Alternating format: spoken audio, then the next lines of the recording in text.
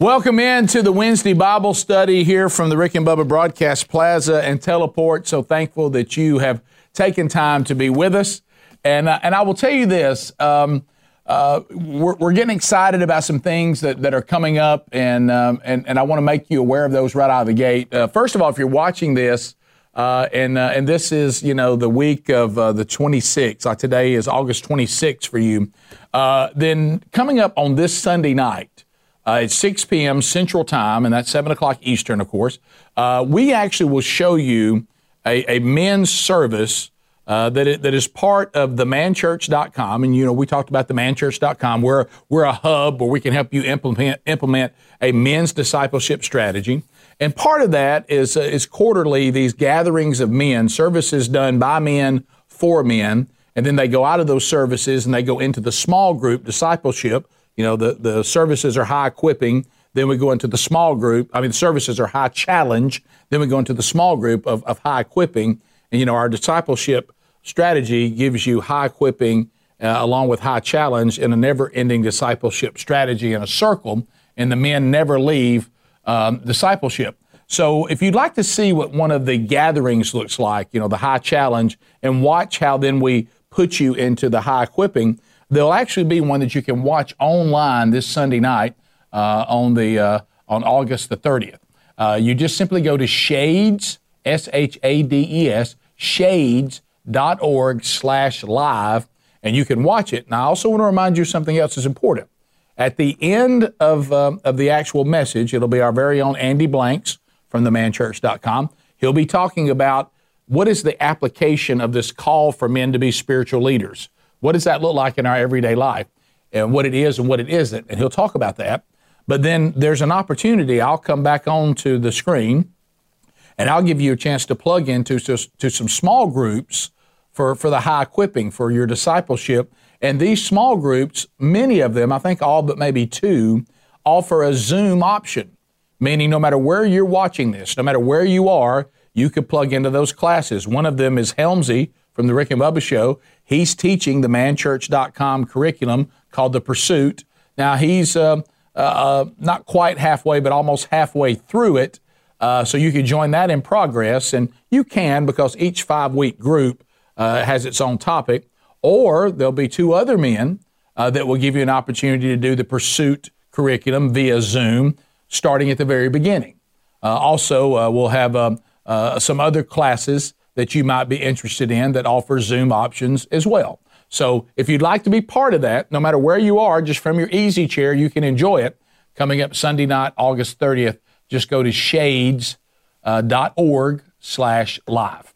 Also, you can check on upcoming events there at burgessministries.com about other places and things that are going on where I'll have the opportunity to speak and kick off some of the men's discipleship strategy in churches all over this country. You can always find those opportunities there, including Saturday night. I'll be at a sportsman's banquet there in West Columbia, South Carolina. And if you would like to be part of that, you can go to burgessministries.com or rickandbubba.com, check all the details for that to see if there's still an opportunity for you to join us for that if you are watching this or listening to this in that region coming up this Saturday night. Okay, so this is a standalone Bible study today. We're gonna go to the Lord right now and ask that please let your Holy Spirit intervene, that we walk through this with the correct guidance of the Holy Spirit. Let's prepare to receive what we're going to hear. I've been preparing to teach this. This is a standalone Bible study today. We'll start our new series next Wednesday, and that'll be a walk through 1st and 2nd Peter. Today, the title of our standalone Bible study, The Days Are Evil. Let's pray. Lord Jesus, we now submit to your authority completely. Lord, we repent of all sin in our life. Help us, Lord, to hear from you today through your perfect word. In the name of Jesus, we pray. Amen. All right, so the days are evil. This starts from Ephesians chapter 5. If you have your Bible or something with your Bible on it, turn with me to Ephesians chapter 5, and I want to jump down to verse 15 through 17. We're going to talk about, I had a lot of people that were sending me, hey man, if you're going to do another standalone, if you missed last week's standalone, the question was, why do we suffer? And we walked through the scriptures and we looked at those multiple answers of why do we suffer and what Scripture actually has to say about it. We're going to do the same thing of walking through Scriptures, talking about being aware of the times that you're living in. And our feature part of the Bible verses is going to come from Ephesians chapter 5, looking at verse 15 through 17. And listen to what Paul's saying as he writes this letter to the church at Ephesus. He says, "Look carefully then how you walk, not as unwise, but as wise, making the best use of the time because the days are evil." Listen to this. "Therefore, do not be foolish, but understand what is the will of the Lord." To understand what is the will of the Lord. So first of all, let's listen to the very straightforward, honest part. This is Paul reminding those of us that have been redeemed by Jesus and we claim we're followers of Jesus. He's telling us you need to be real careful about how you walk. And he says, so that when you're thinking about how you're going to walk, you want to walk as the wise, not as the unwise. So what makes us wise? Well, Scripture tells us what makes anyone wise is, first of all, fear of God. He said, you don't walk around like these people that you're seeing in the society that you're living in that appear to be unwise, meaning they have no fear of God. And we see this everywhere right now. We see this everywhere. There is a lack of fear of God. Now, there's fear of everything other than what we should fear. There's fear of the pandemic. There's fear of law enforcement. There's fear of the resistance to law enforcement. We're promoting lawlessness. We do not have a fear of God.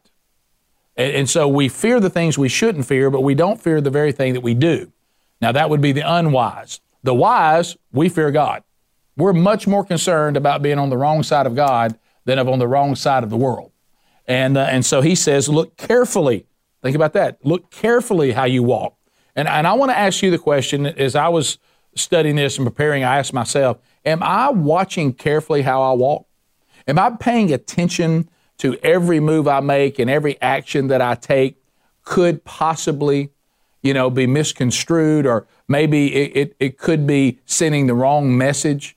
Now more than ever, in this country, for those of you that are watching this in the United States of America, in this country right now, this world, our society is in chaos, and I'm telling you, they're focusing their eyes and they're looking to those of us that claim that we have the hope and the peace that defies all understanding by the faith that we've been claiming, and right now they're looking to us to see if it's real.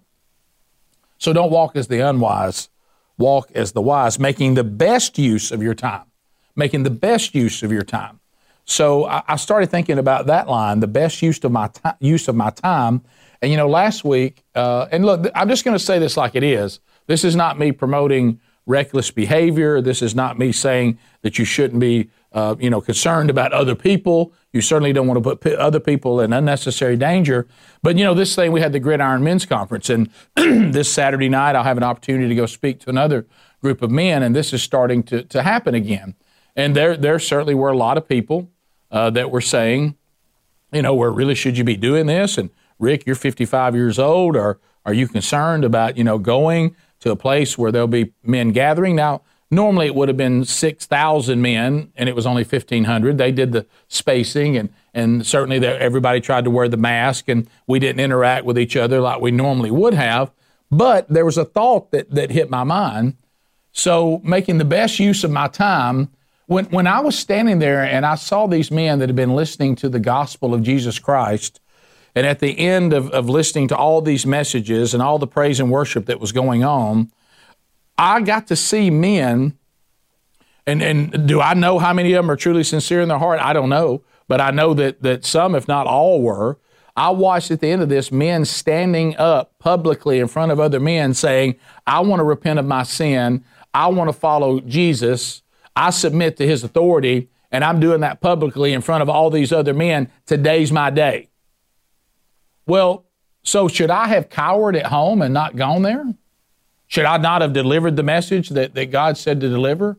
Was that not a wise use of time? Well, Rick, what if you'd have caught COVID? So what? What if it had killed you?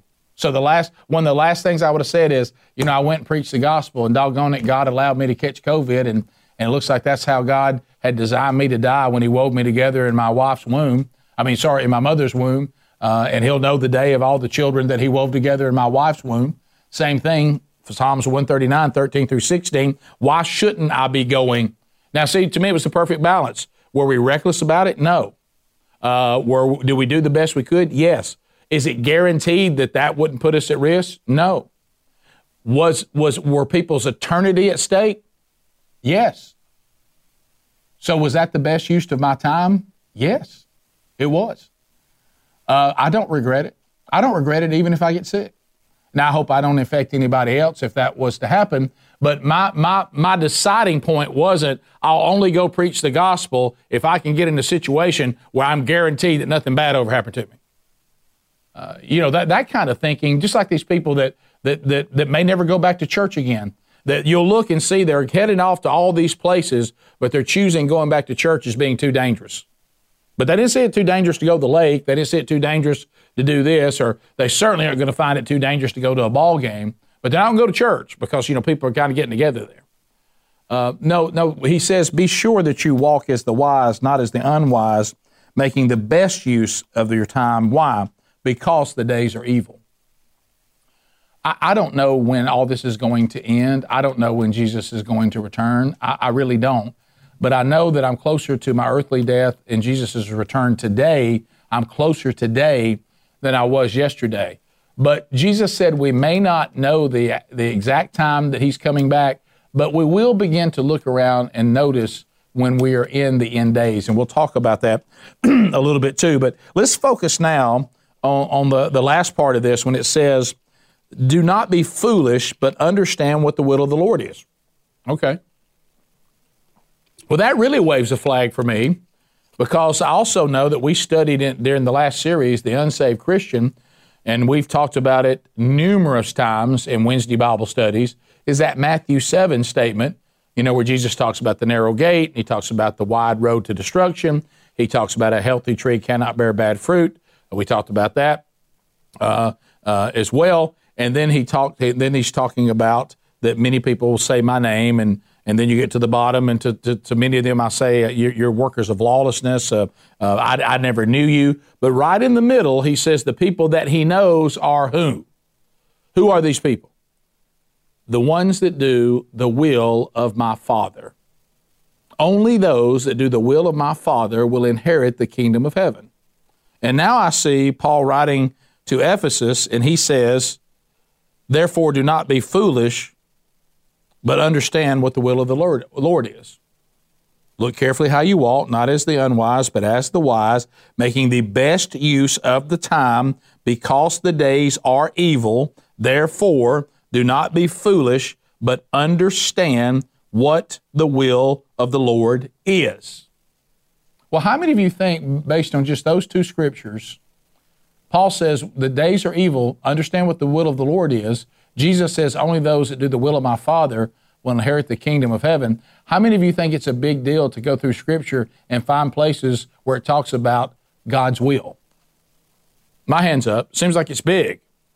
So that's what we did. And there's other places. For time, I'm only hitting a few highlights. One of them, which is not going to be very popular, one of them is the very next verse in Ephesians. He just said, don't be foolish, days are evil, walk as the wise, not as the unwise. And in verse 18, Paul says to Ephesus, and do not get drunk with wine, for that is debauchery, but be filled with or by the Spirit. You know what Paul is saying here when you look around and you see that the days are evil? He says, probably not the time for you to be saying, hey, I'm going to sit here and I think I'm going to get drunk today. He also says don't get drunk on wine because that's debauchery, meaning this would not be an example of doing God's will, and that is to get drunk. We find out throughout Scripture, we're not going to have any debate today about the consumption of alcohol, period, but we are going to talk about the fact that you can't find anywhere in Scripture that God doesn't hate drunkenness.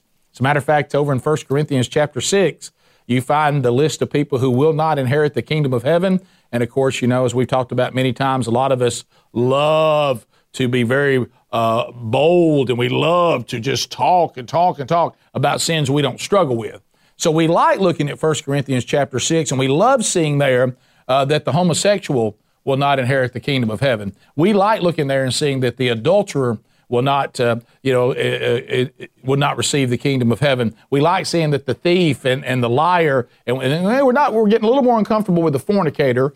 That bothers us a little bit, but look who's also on that list of people who will not inherit the kingdom of heaven, the drunks. They're on the list too. So you're on the same list. If you're a drunk, you're on the same list as a homosexual. So when you start talking about, how sinful gay people are, while you're sitting there with about 6 in you, you might want to be thinking about that they're no different than you are, and you're no different than they are. All sin matters, not just some of it. So we know that's one. So really, not being drunk is the will of God. Here's some others. If you have something with your Bible on it, go to 1 Thessalonians 5:18. 1 Thessalonians 5:18. Here is another verse that talks about the will of the Father, the will of God, the will of the Lord, and one of those is to give thanks in all circumstances. That's the will. Look what Paul says to Thessalonica.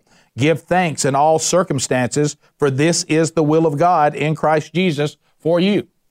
So Paul writes to Ephesus, don't be foolish and understand what the will of the Lord is. Jesus says, only those that do the will of my Father will inherit the kingdom of heaven.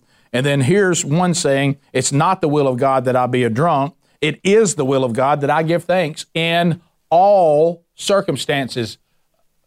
Poor, pitiful me.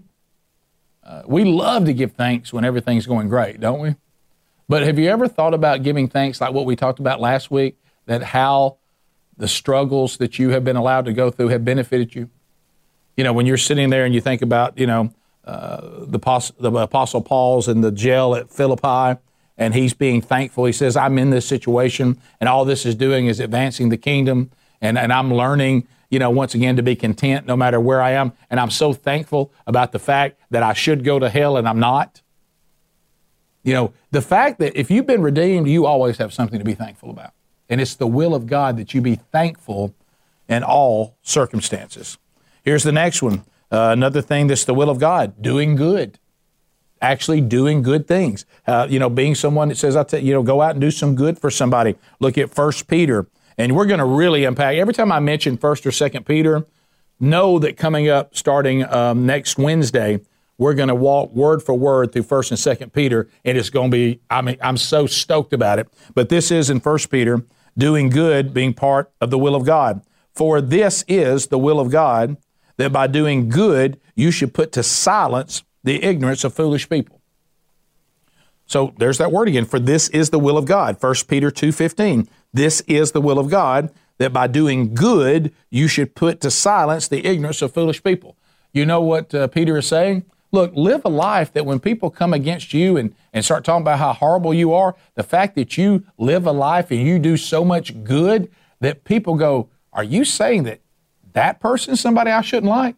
Man, look at the way they live their life. They're helping so-and-so. They're taking care of the widows. They're looking after the orphans. They're generous. We talked about that, about generosity, back at the end of the Unsaved Christian. Man, they're helpful. They're kind. Why should I hate this person? Look how they live their life. They do good. Well, I'll tell you why they're doing good. It's the will of God that they do good. And then he enabled us to do that. So the will of God is not to be a drunk. The will of God is to be thankful in all circumstances. The will of God is to do good and live a life that makes people look foolish. If they're trying to run you down, don't you live a life that gives them a reason to. It's on them then if they run you down. If you live a life that says, hey, I'm not doing these good things to earn my salvation. I'm doing these good things because of my salvation, because if you love me, obey me. I love you, so I do your will. I don't do it begrudgingly. It's not burdensome to me. I'm loved. There's no better place to be than in the will of God. So what's the next thing? And this one is the one that we often neglect, our sanctification. Let's go to 1 Thessalonians again. 1 Thessalonians chapter 4, verse 3. For this is the will of God. For this is the will of God, your sanctification. So Only those that do the will of my Father will inherit the kingdom of heaven. Paul to Ephesus, hey, don't be foolish, but understand what the will of the Lord is. But don't walk as the unwise, walk as the wise, for the days are evil. Is your sanctification taking place at all? Is there any effort at all going into that? It's one of the things we talked about at themanchurch.com. One of the things that's been so destructive in men's ministry and why so many strategies have failed is these strategies featured high challenge, which men's ministry does pretty well, frankly. Promise Keeper is a great example of that. And there's been others, but where Promise Keepers, and they'll tell you this themselves, where they failed is they thought they would get men challenged, that men would encounter and be confronted with the Holy Spirit. They would repent. They would come into the authority of Christ, and they would go back into their local church that would then disciple them from spiritual infancy to spiritual maturity, sanctification, but that didn't happen. So when we start putting together the strategy that we have now, we weren't going to leave out sanctification, because how about that? One of the reasons, it's the will of God that our sanctification process are you maturing spiritually? Are you investing any time in growing from a spiritual infant into spiritual maturity? If you are not, Scripture says, then you're not doing the will of God. It is the will of God that your sanctification continues, that you leave spiritual infancy and you go on to spiritual maturity. Are you like the writer of Hebrews? Are you this person, the writer of Hebrews, is saying, I can't believe that I can't move you on to meat. I mean, you have to stay on spiritual milk. He goes, some of you should be teachers by now. You know why a lot of church bodies out there say the same 20% of the congregation does everything? Because nobody else will step up. Some people are still teaching classes because they feel called to it and they love to, but a lot of people are still teaching because no new teachers are ever rising up out of the church body. Hey, let them do all that. I'm good to come here. I'm going to take and take and take. No, it may be time for you to give, but you're so spiritually immature you can't do that. But yet and I've said this before, I'll say it again. I just finished an email with a guy. What can you tell me that would help me with my sanctification? And I said, devote the time to Scripture, to prayer, and the pursuit of Christ, the same passion, the same time, the same energy that you devote to everything else you want to become an expert on. That's really it. We know really well the things we actually care about. And it's the will of God, your sanctification. Staying with 1 Thessalonians 4:3, he says, for this is the will of God, your sanctification. Then right after that you abstain from sexual immorality. If you're sexually immoral, that's not the will of God. It's the will of God that we refrain from sexual immorality. Paul says, flee from sexual immorality. So what does that mean? Exactly what it says. That no one that is truly living in the will of God is a sexually immoral person. He says that's not the will of God. Your sanctification is actually the will of God. So are you making steps in your life? Because, we understand how wretched and sinful that we can be. I take steps in my life to remain sexually pure because I know what I'm capable of. And so my sanctification is now I'm becoming so engrossed with how wonderful Jesus is that it's really difficult for anything else in this world to draw me away. Now my devotion and everything involving my intimacy is focused on my wife because I've realized that really is possible because that's how God designed it. And you know what? I have found that when you do things His way and you begin to say, I'm going to pursue you and my wife, or if you're a woman watching this, my husband, the way you said to, because I want to be in your will, and I know the only thing that you approve sexually is a husband and a wife to be intimate inside holy matrimony. You don't approve of anything else. So I'm going to concentrate on making that the center of my sexual pursuit and my sexual intimacy because that's what you said. And you know what? I found as I pursue you and I pursue that standard, it actually is the standard and it is completely fulfilling because it's your way. So God has come up with a system that's not fulfilling? Of course He has. It's just whether you really want to be in His will or not. And there's nothing, you remember what we said, and we talked about this in next year's curriculum. You'll see that when it comes out if you do that at themanchurch.com. Remember, God's will is not something we have to do. It's something we get to do. I mean, he's going to accomplish what he's going to accomplish whether we do that or not. We're the ones that will pay the price for not doing it. It won't change anything about him. Whether I'm in the will of the Father and I'm in the will of the Lord and I'm in the will of God, whether I do that or not will grossly affect what's going to happen to me and the life I live. It'll have no impact on God. He's perfect and holy no matter what I do. But he's saying, I'll give you access to who I am, and you'll be glad for it. So we know now that if we say that we want to be in the will of God, then we won't be drunk. We'll be thankful in all circumstances. We'll be doing good, our sanctification, and we'll be sexually pure. All this Scripture says is the will of God, the will of the Lord, the will of the Father. What's the next one? To be able to recognize false teachers. The Gospel of John says, if anyone's will is to do God's will, then you know whether the teaching is coming from God. That's right out of the Gospel of John. We talked about this when we did our 33-week walk through the Gospel of John. So it is the will of God that we are able to recognize whether the teaching we're hearing is actually of God or not. He says that's my will. So you need to be able to recognize, as we talked about at the end of the Unsaved Christian, you got to be able to recognize sound doctrine, and you got to be able to recognize a counterfeit. We've said it before. To recognize a counterfeit, we must know the genuine article. And John tells us this is also the will of God, that we know whether the teaching is coming from God or not.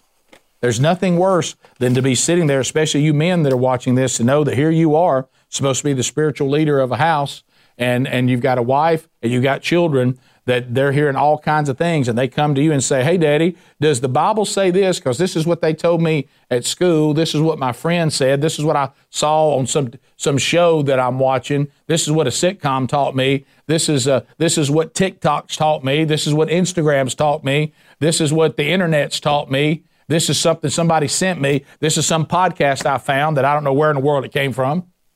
Look, that happened in my own house. With one of my sons that is a devout follower of Jesus. He's spiritually solid, but he's still learning. He comes in with a podcast that I'm kind of excited about, thinking, man, this is awesome. You know, it talks about the original Hebrew and the original Greek, and it's going to be a walk through the entire Scripture. And I'm just thinking, man, it's awesome that he's doing this. That's fantastic. My wife and I said, hey, I want to hear that myself. This may be something we can do with him. And the very first episode, I hear the person doing the podcast mention Rob Bell, who's a heretic. And I'm like, well, did he say Rob Bell? Well, my son didn't know who Rob Bell was. He didn't know about the heresy of Rob Bell, the universalist, who's out promoting universalism, that at one time was a respected pastor and teacher that has now become a false teacher and a heretic. He didn't know that. So I go in and say, hey, man, this guy said that he drove 17 hours to hear Rob Bell's speech, and Rob Bell's had a great influence on the way that he's going to walk out Genesis chapter 1. You need to get off that podcast. You are not allowed to listen to that. And you know what he said? Thank you, Dad. He didn't know. Well, what if I didn't know? Oh, that sounds good. Go ahead. Before you know it, your kid's a universalist at the end of it, thinks nobody's going to heaven, and ultimately God loves us, and that whole cross thing, I don't know why he did it, but God's not going to send anybody to hell. It doesn't matter right this. God loves you right where you are, just the way you are. Well, what if I didn't know? That can happen. And that's what's so surprising when dads and moms out there, suddenly your kid rises up and has become a heretic or has come up with some bizarre version or says that the Bible is not God's authoritative word anymore and God's changed his mind on this and changed his mind on that. And they say, well, where in Scripture does it say this? And you're like, I don't know. I mean, it's important to teach your kid how to throw and catch and hunt and fish, guys, and play golf if you want to do that, or build something, and that's all great. But if you're not able to teach them Scripture, then you haven't taught them the thing that they need to know above everything. And it's God's will that we be able to detect whether what we're hearing is coming from the Lord or not. The last thing we'll cover, because this is one in Scripture, and you can find other places and other things, but these are all the main themes about the will of the Lord, the will of God. You know what? It's His will that we reach the lost. It's His will that we reach the lost. 2 Peter 3:9, and we'll study this in greater depth when we go through 2 Peter.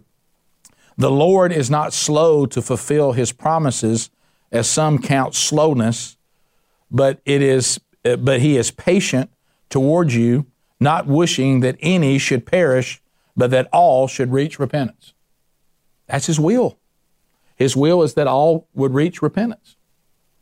And then the last thing that he said when he ascended was, go reach people. I've done what I came to do. I've completed it. Go make disciples, baptize them in the name of the Father, Son, and the Holy Spirit. Teach them to obey all that I have commanded you. Hard to do that if you don't know what we've been commanded. And I'll be with you to the end of the age. I'll give you my Spirit. I'll go with you. So as we talked about a few weeks ago, and I don't think we need to belabor the point, but if you missed that, the point was examine your life. Do you have a passion for reaching lost people? Do you care if people die and go to hell? That's what I said about this thing going to the Gridiron Conference. Were you afraid to go somewhere where people were gathering? No. Why did you go? Because God told me to. Did people repent of their sins and give their life to Christ? Apparently. Was that a big deal? Yes. You talking about people's eternity? Well, I don't know, man, about going to that. What are you talking about? I should be living in terror. Who do you think wanted Gridiron to take place? Who do you think wanted those 1,500 men to decide they would get together and praise and worship and be confronted with the gospel? Do you think God would be against that, or do you think the adversary would be against that? And see, God's told me not to be anxious about anything. He's told me that I'm not called to a spirit of fear. But you know who lives in anxiety and fear? That's the devil. And I think he would have loved for that not to have taken place. I think he loves that people are afraid to go to church. See, the difference between these days and the days of the past, at 9/11, we all rushed into the church. The pandemic says, be afraid to go to church. Be afraid. Be very afraid. That's what makes this one different. So we are living in days that are evil. So those are the words from the Apostle Paul to Ephesus, that we are to walk not as the unwise, but as the wise, making the best use of our time because the days are evil, and for us not to be foolish, but understand what the will of the Lord is. And we just laid out throughout Scripture, all the Scripture that says this is the will, this is not the will. I think those are very important. Turn with me now to 2 Timothy. 2 Timothy, let's go to chapter 3, verses 1 through 7. And I know this has been mentioned in a Bible study in the past, but just like the tenets of last week have been mentioned at times, you know, the question of why we suffer and all the answers that go with that. I know those have been spread out over various Bible studies, but last week I wanted to put them all into one so that you'll have them. Same thing today on the days are evil. I realize some of these verses have been mentioned in the past, but now you can have this all in one Bible study that you can send to someone or click on and get it all in one. So let's talk about the godless. It says godlessness in the last days. A lot of people ask me, Rick, do you think we're in the last days? Yes, I do. What's the timeline on that, Rick? I don't know. But there's a lot going on that had not been going on. And here's the things that we find in Scripture when it talks about the last days. First of all, we got to understand what the will of the Lord is. We got that one. And then here's Paul telling young Timothy about the last days. And he says in chapter 3, verses 1 through 7, see if any of this rings with you.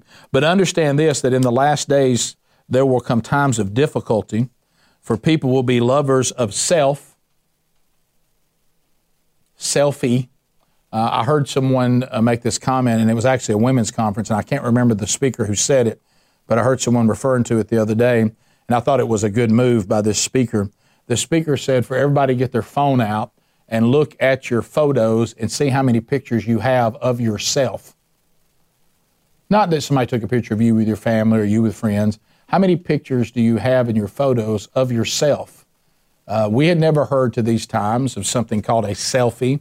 People are more self-involved and worship self right now, probably more than any time in the history that I've ever been alive. And, you know, like at the manchurch.com in the store, you know, our theme verse is Luke 9:23, when Jesus says to what? Deny self, pick up your cross, and come with me. So he says, understand that in the last days, there'll come times of difficulty, for people will be lovers of self. They'll be lovers of money. They'll be proud. They'll be arrogant. They'll be abusive. They'll be disobedient to their parents. I mean, have you ever lived in a time where parents were more disobedient? I mean, kids have ever been more disobedient to their parents? Now, if you look through the eras of our time in this society, you will see that disobedience and disrespect from children to their parents is at an all-time high. And sadly, apparently, some of you have been raised that way, that you think you can be disrespectful to older men and women in general, and some of you need to be culled, and I'm willing to do it. So anyway, it says that that they'll be disobedient to their parents, they'll be ungrateful, they'll be unholy, they'll be heartless. Listen to this one. See if this sounds familiar. Unappeasable. Think about the times we're living in now when you think that somebody, you're trying to have a conversation with a mob that's screaming at you, and you're trying to understand the narrative. You're trying to say, well, all right, we did this, we do that. What about this? And all you ever get is that's not enough. People will be unappeasable. Sometimes they're just screaming. You don't even know exactly what people want. They become unappeasable. They are slanderous. Cancel culture.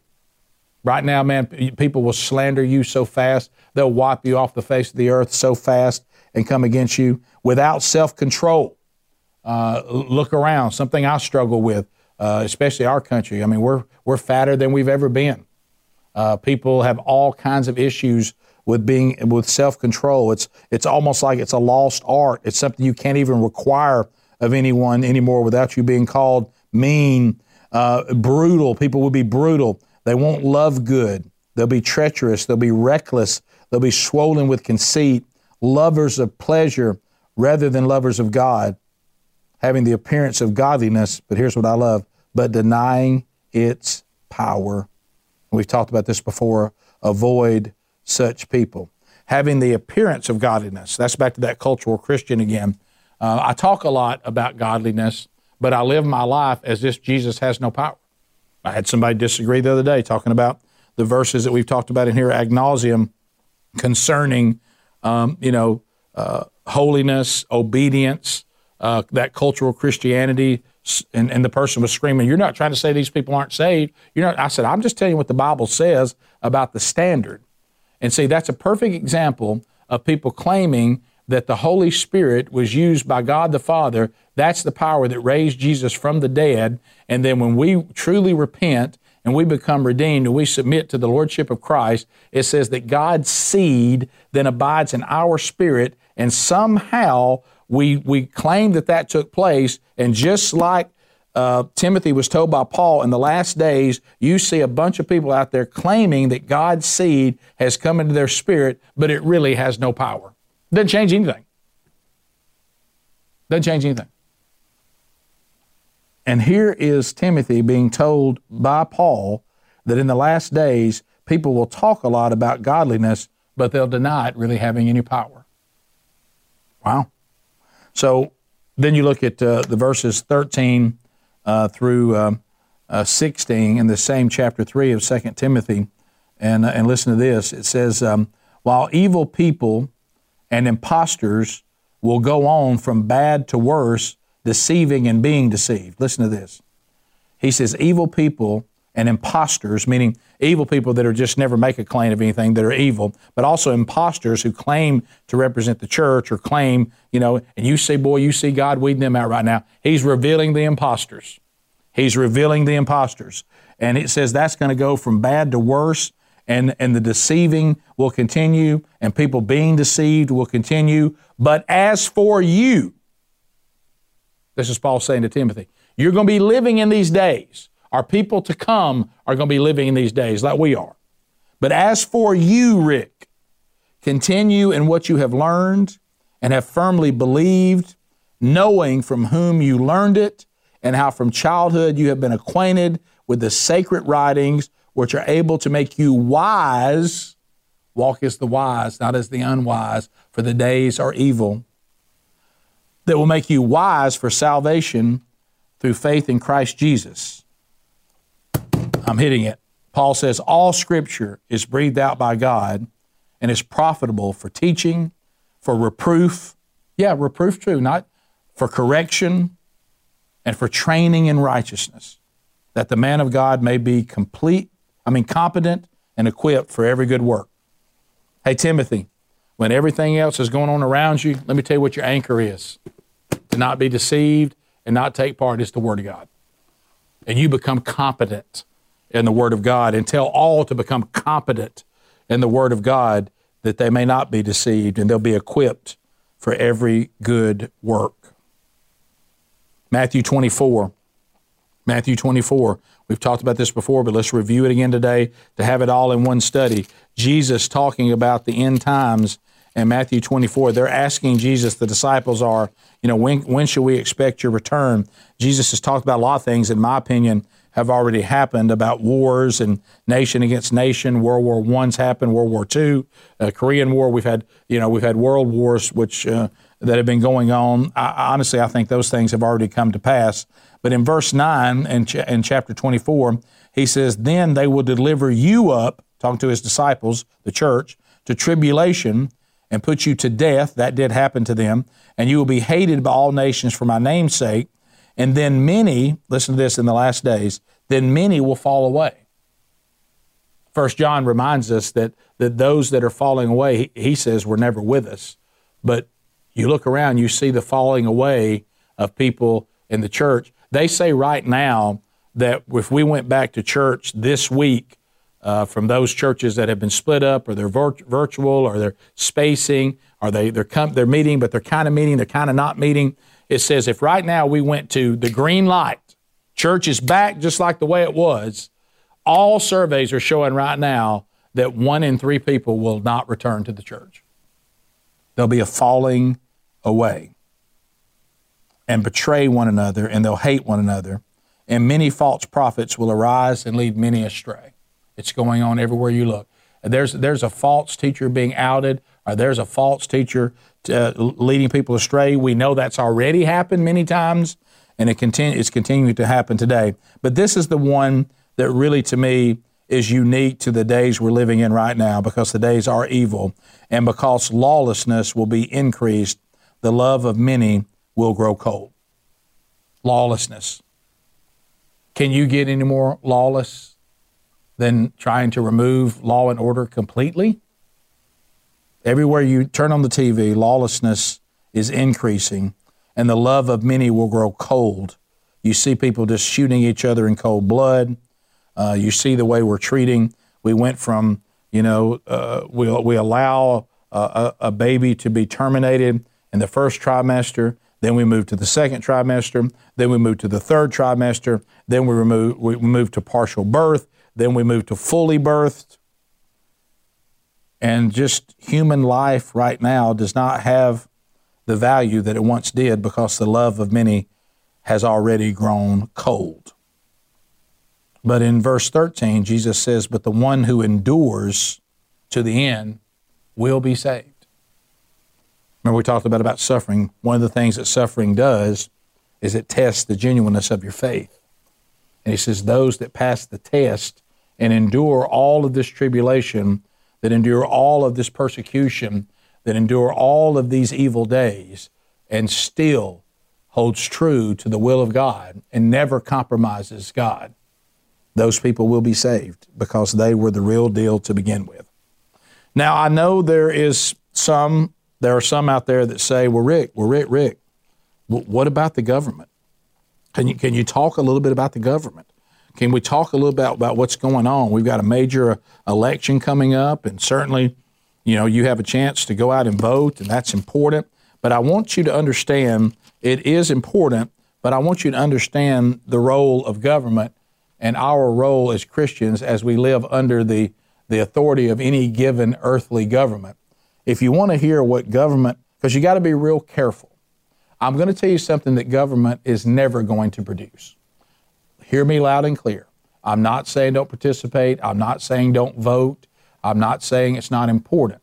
However, what you can't do is obsess over the government and politics as if they are the answer to spiritual problems. They're not. Okay? Now, hey, Rick, can they set up an environment? There's things they can do, but I'm just telling you, and I'm going to read it right out of Scripture. If you think government is going to produce a revival in this country and in the church, you're sadly mistaken, and you're going to be gravely disappointed. Do you realize how many times somebody's thought that somebody going into office was going to bring a revival to the church, and it just doesn't happen? You remember when Jimmy Carter, the Sunday school teacher, some of you are too young to remember that, was elected president? Oh, there's going to be a revival. Didn't happen. As a matter of fact, Jimmy Carter appears to be affected more by government than he went in. He was affected by government more than he affected government for the kingdom. He changed his biblical worldview on a lot of things. So it impacted him more than he impacted it. Ronald Reagan, one of my favorite presidents, but he didn't bring revival to the country. He might have brought patriotism. He might have brought, national pride. He might have brought lower taxes, but he didn't bring revival to the church. The 80s, spiritually, were very decadent. So this is not going to happen. And if you don't believe me, then just hear what the Bible says about government. Romans 13. Let every person be subject to the governing authorities. For there is no authority except from God, and those that exist have been instituted by God. So let me be clear. Everybody who's sitting in a government position right now, not some, every one of them were instituted and placed there by God. Some for protection, some for punishment, some for fill in the blank. But in God's perfect will and in the plan He's working out, He is sovereign over every single person. You know who's going to go into office in this country in November? Exactly who God places there for His will. That's who's going there. Does that mean we don't participate? Of course it doesn't mean that. Just like me saying because God's sovereign, I'm not going to go out and do evangelism. I'm not going to go make disciples because God's sovereign. He's all-knowing. We know that's not true. Well, just because God's going to put, but a lot of times the way that, what we're really asking Him for, He either gives us a blessing with these people or He gives us a punishment. But He puts them there. And that's who He's going to put there in November. Therefore, whoever resists the authorities resists what God has appointed, and those who resist will incur judgment. Not a very popular statement, but it's in the Bible. All these people placed in government positions that are in authority from an earthly standpoint, if you resist these people, you may incur their judgment, for rulers are not a terror to good conduct, but to bad. So for people in government authorities, he says, if you live a life that does not bring their terror on you, you really don't have anything to be afraid of. What they do is they bring down terror on bad conduct, not on good conduct. Would you have no fear of the one who is in authority? Then do what is good, and you will receive His approval. Hey, look, you don't want to have the government authority come down on you? Behave. That's in Scripture. Romans 13. For He is God's servant for your good. But if you do wrong, be afraid, for he does not bear the sword in vain, for He is the servant of God, an avenger who carries out God's wrath on the wrongdoer. Terribly, terribly unpopular Bible verses. But it says what it says.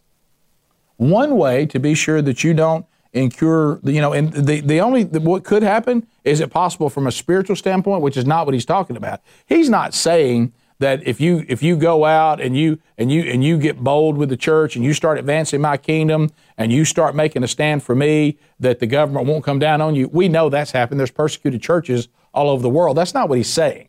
He's saying from an earth, you know what the Romans 13 is saying? I have instituted government because people don't know how to behave, and it's there to keep law and order, and it's a necessary evil. And he says, so one must be in subjection, not only to avoid God's wrath, but also for the sake of conscience.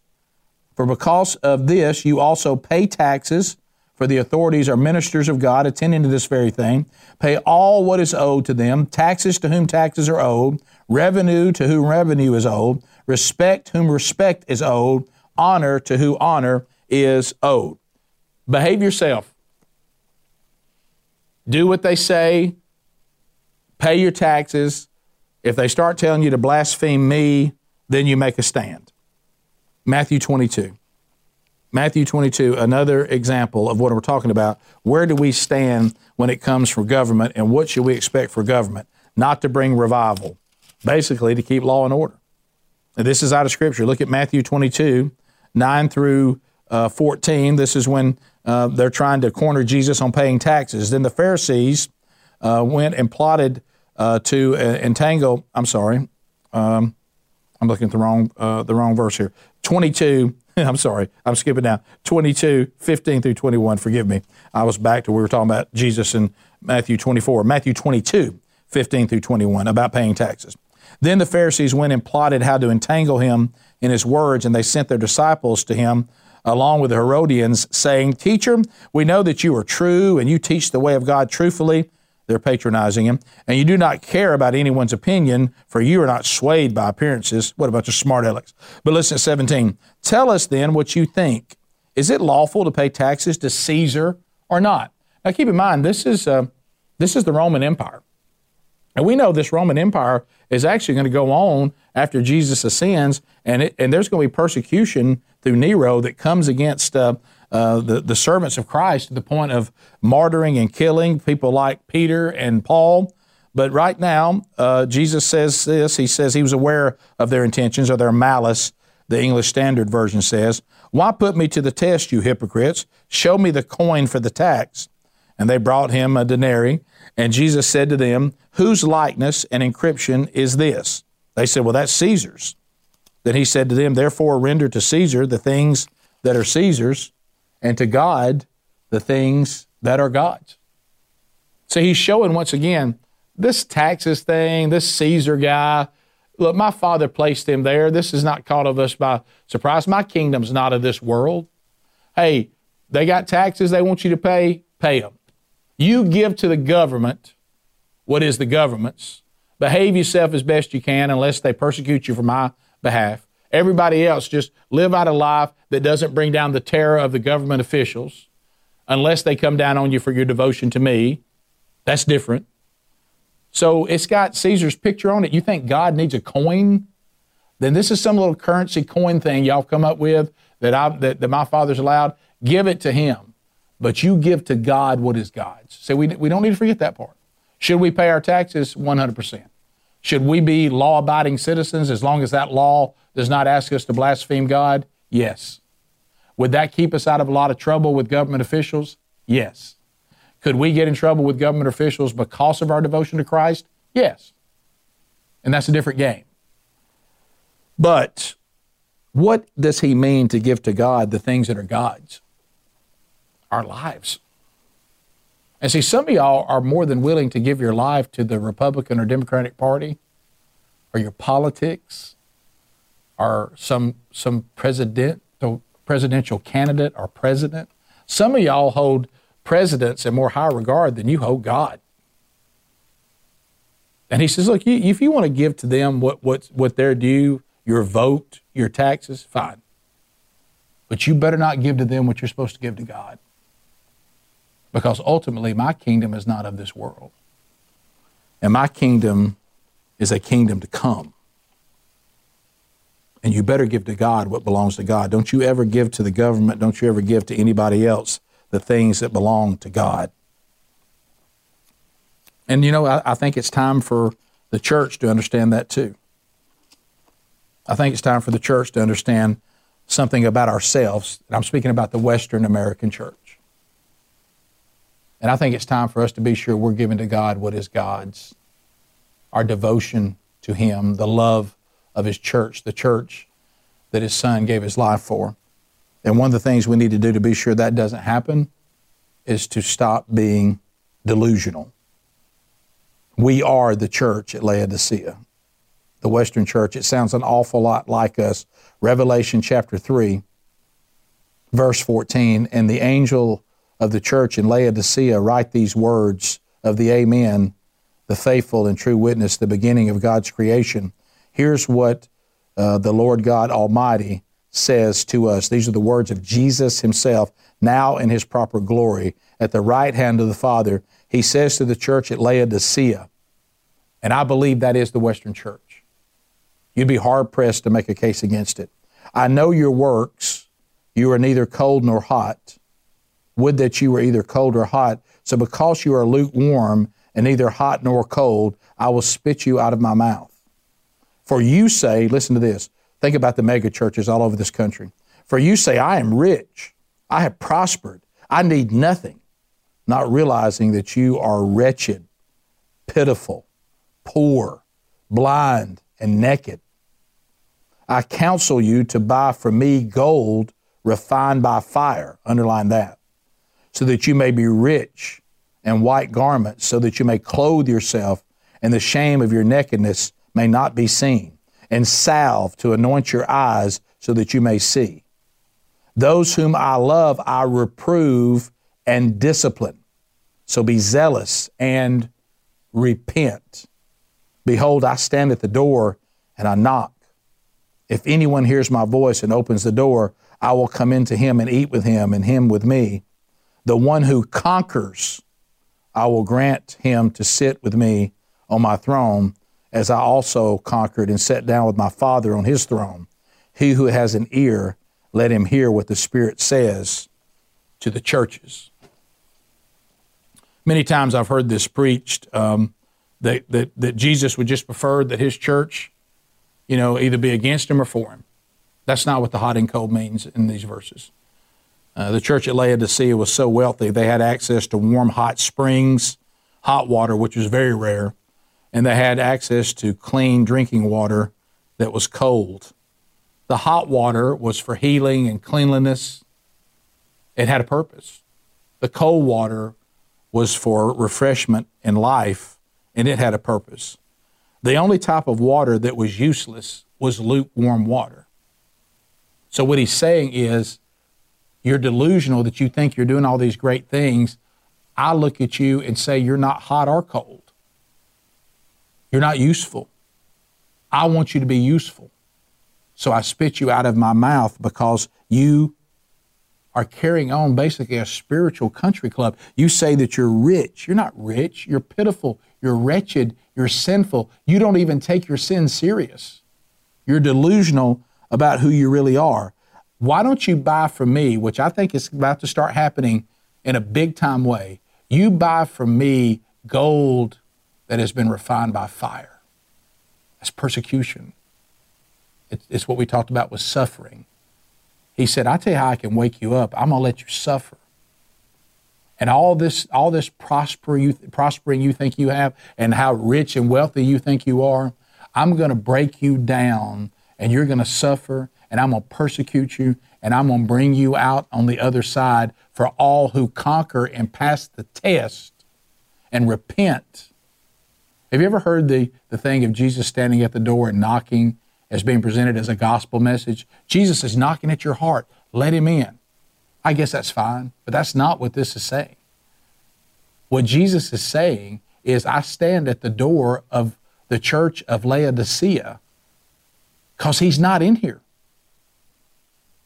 You're having church without me.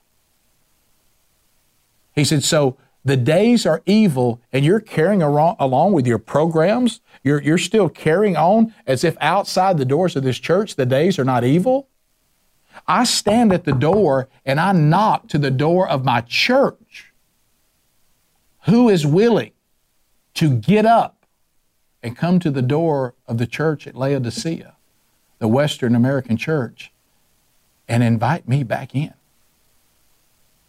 That's what he's saying. Would you do that? Can you be that person? Just one last thing. If you go to Revelation 21, I know I'm a little over, but hey, stay with me. If you go to Revelation 21, about the days are evil, and this is what we're headed to when Jesus is showing John about the new heaven and the new earth, and behold, I make all things new. And he says in chapter 21 of 6, and my wife talked about this in a video that we have out on the YouTube channel. It'd be great to go watch her devotion. Just go to burgessministries.com, click on watch. You'll see about her 7-8 minute video. It's a really great devotion. Go watch it because she talks about this very thing here. So he says that to the thirsty I will give from the spring of the water of life without payment. 7, the one who conquers just like we heard at Laodicea, the one who conquers will have this heritage with Christ. Listen to this. And I will be his God, and he will be my son. But as for the cowardly, it's the first word he uses. But as for the cowardly, the faithless, and then he goes on to the detestable, the murderers, the sexually immoral, the sorcerers, the idolaters, the liars, their portion will be in the lake that burns with fire and sulfur, which is the second death. Listen to this. You can look and say, I don't think I'll be a murderer. I don't think I'll be sexually immoral. I'm not a sorcerer. I may be an idolater. I'm not sure. I'm not a liar. Well, I do lie sometimes. But you know what? I don't think I'm faithless. But the very first word that Jesus says who's going into the lake of fire is the cowards. As for the cowardly, those who did not endure, that crumbled when persecution came, for them it's the lake of fire. Which one are you? Which one am I? One who conquers or the cowardly? The days are evil. Walk as the wise, not as the unwise. And don't be foolish about what is the will of God. Let's pray. Lord Jesus, your conviction is all over me. I'm thinking of things in my life that need to be addressed, and I'm asking the question, am I really ready for how things are likely not going to get better? They will only get worse. Am I prepared for whatever is ahead? Forgive me for the times that I have been cowardly. Forgive me for the times that I lose the motivation that you have overcome the world, and I haven't rested in that peace and that joy. But right now, Lord, I'm in it. Thank you, Lord, for forgiving me. Thank you for reminding us today that because of what you've already done, what in the world do we have to fear? You haven't called us to a spirit of fear. You've told us to be anxious about nothing. And when you say nothing, that's what you mean. Nothing. Give us the strength to be the people that only you can make us. In your holy name we pray, amen. Thank you for being with us. If I can help you in any way, rick@rickandbubba.com. Next Wednesday, we'll start our next series as we walk through word for word, 1st and 2nd Peter. Hey, this is Rick, and that concludes this week's Bible study. Thank you so much for being with us. If you'd like to go back and hear other Bible studies, or maybe some that you've missed even in this series, you can find them by clicking the media button at burgessministries.com.